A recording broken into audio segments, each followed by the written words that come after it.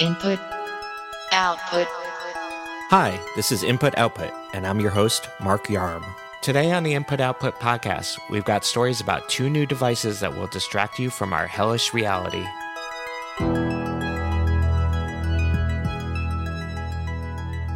Most of us have been on video calls where people keep talking over each other, and staring at a grid of faces for hours just isn't always the most natural way to interact. What we're missing is this feeling of presence. The feeling of actually being right there with someone else, with all of the different sensations that includes.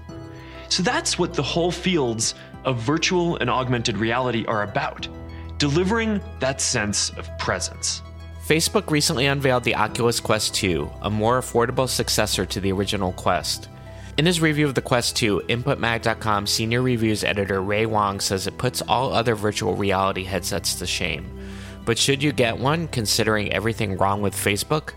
Here are InputMag.com editor Ryan Houlihan and editor-in-chief Joshua Topolsky discussing why you should not.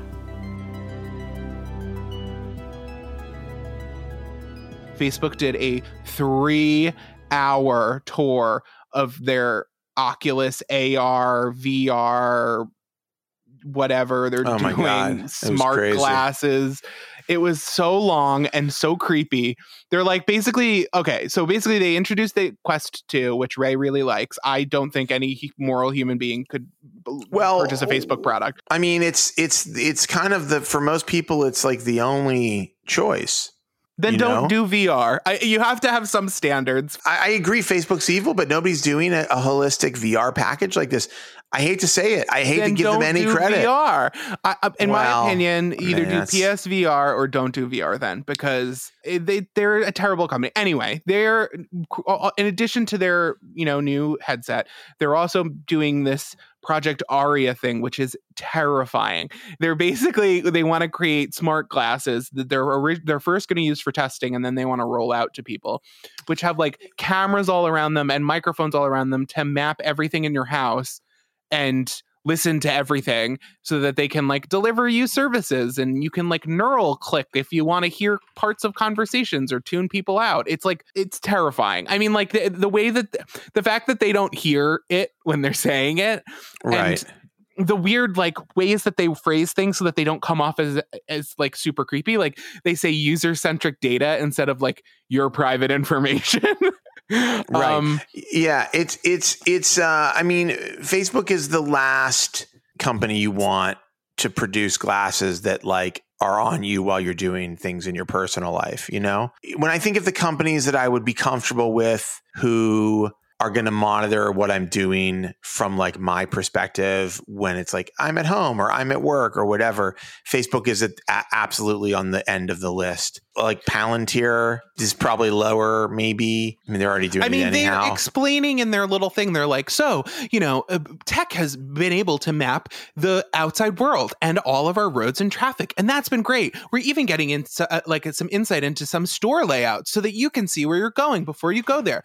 But what we don't know is what's going on in your home. So what we would like is if you wear these glasses and you take it through your personal spaces, and then we'll be able to more like contextually serve your needs. And it's like, No, I don't need you to know what my bedroom looks like to serve me fucking ads for a gay cruise. I really don't. Well, I mean, it could be good. I have no interest. I'll be honest with you. I mean, people keep talking about the AR stuff. I'm sure at some point down the road, I'm going to go, wow, you know what? It turns out this is what I need, and this has changed my life.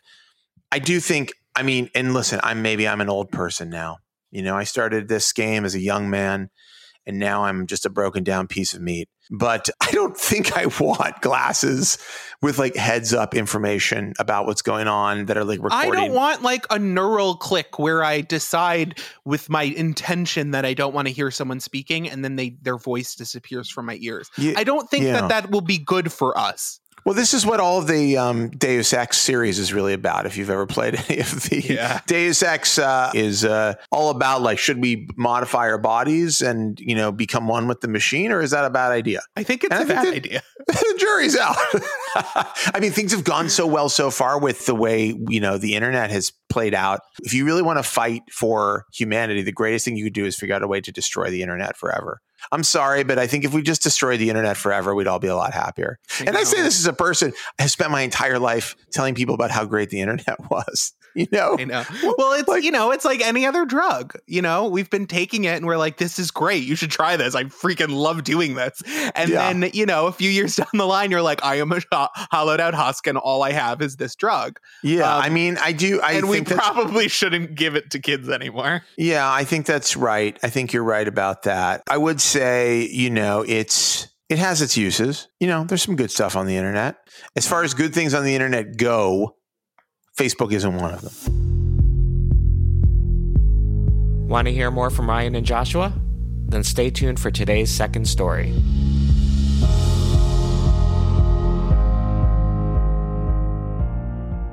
Thank you all for joining us today and for being part of this amazing journey. It's your passion as fans of gaming that drives us to deliver a truly new generation of experiences on PS5. From everyone at PlayStation, we appreciate your continued support, and we look forward to you getting your hands on PS5 very soon. Sony recently announced that the PlayStation 5 will officially go on sale November 12th in the US and other select territories for a starting price of $399. The company also announced a number of console-exclusive games, but InputMag.com editor Ryan O'Houlihan and editor-in-chief Joshua Topolsky aren't super excited for the PS5. Here they are discussing why.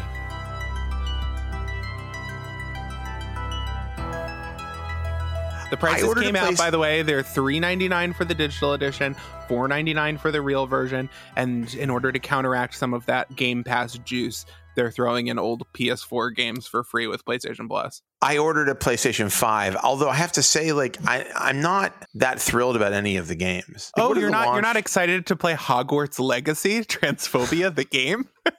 Yeah. So they had this. So on Wednesday, they announced that the PS5 is coming out. It's going to have Spider-Man. I'm reading from inverse.com. Check it out, our sister site. There's 5 launch titles. So if there are only five, that doesn't seem like enough to me. And one of them is like a kid's game. So you're really talking 4. One of them is a game nobody wants to play. So you're really Demon's Souls is a remake. I've never played the original, but I understand this is a game where you die a lot. Yeah, it's like a very difficult game, but it's a cult classic, and it is fun, interested. And it's really satisfying when you finally do well. Spider-Man Miles Morales, I think, which looks fun, a lot of quick time events. It's funny, I was playing Beyond Two Souls last night. I don't know if you remember that game at all. And it is interesting, but it's really not very fun to play. John has played Until Dawn 3 or 4 times through, and I played it once, and he watched me. He is obsessed with it. All he wants is a sequel to Until Dawn. And yesterday they showed that it was going to be part of like PS Plus free PS4 games or whatever with PS5. They did?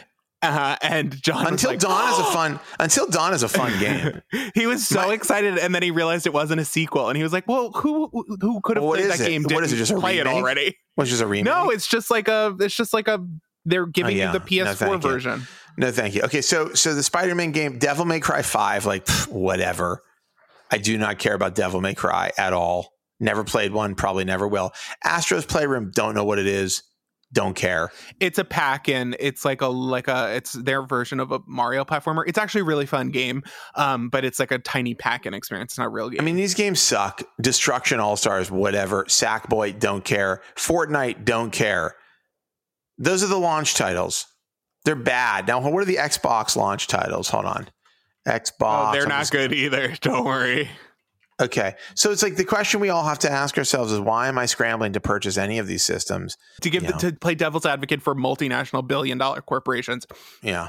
COVID has really bumped back their ability to finish games in time. I mean, developers were in abusive crunch-like situations to begin with, and to add to that working from home and all the complications and time restraints that comes with, they had to bump back most of their launch games. And so people are so mad because Halo Infinite got bumped back, but Guys, like, I don't know, like, we're in a global pandemic. I think maybe they should have bumped these console releases back, but clearly that wasn't going to happen. So, well, like, Cyberpunk is coming out for all the systems around this time, right? Mm-hmm. It was delayed though. So November 19th, it's coming out. Yes. So it's not like a launch twice, day, actually.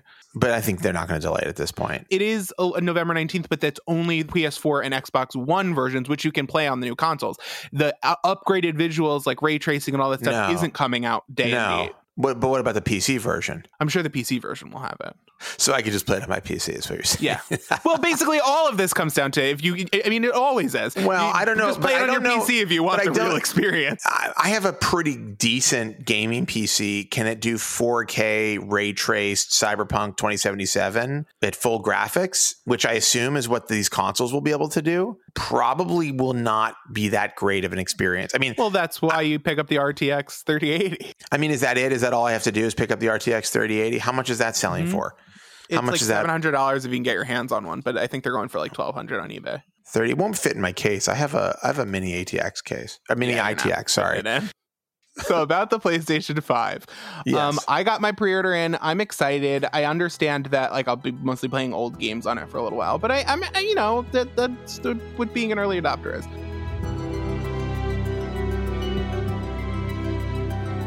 You can follow Ryan on Twitter at Ryan Houlihan and Joshua at Joshua Topolsky. I am at Mark Yarm. For more news from the world of technology and culture, visit inputmag.com.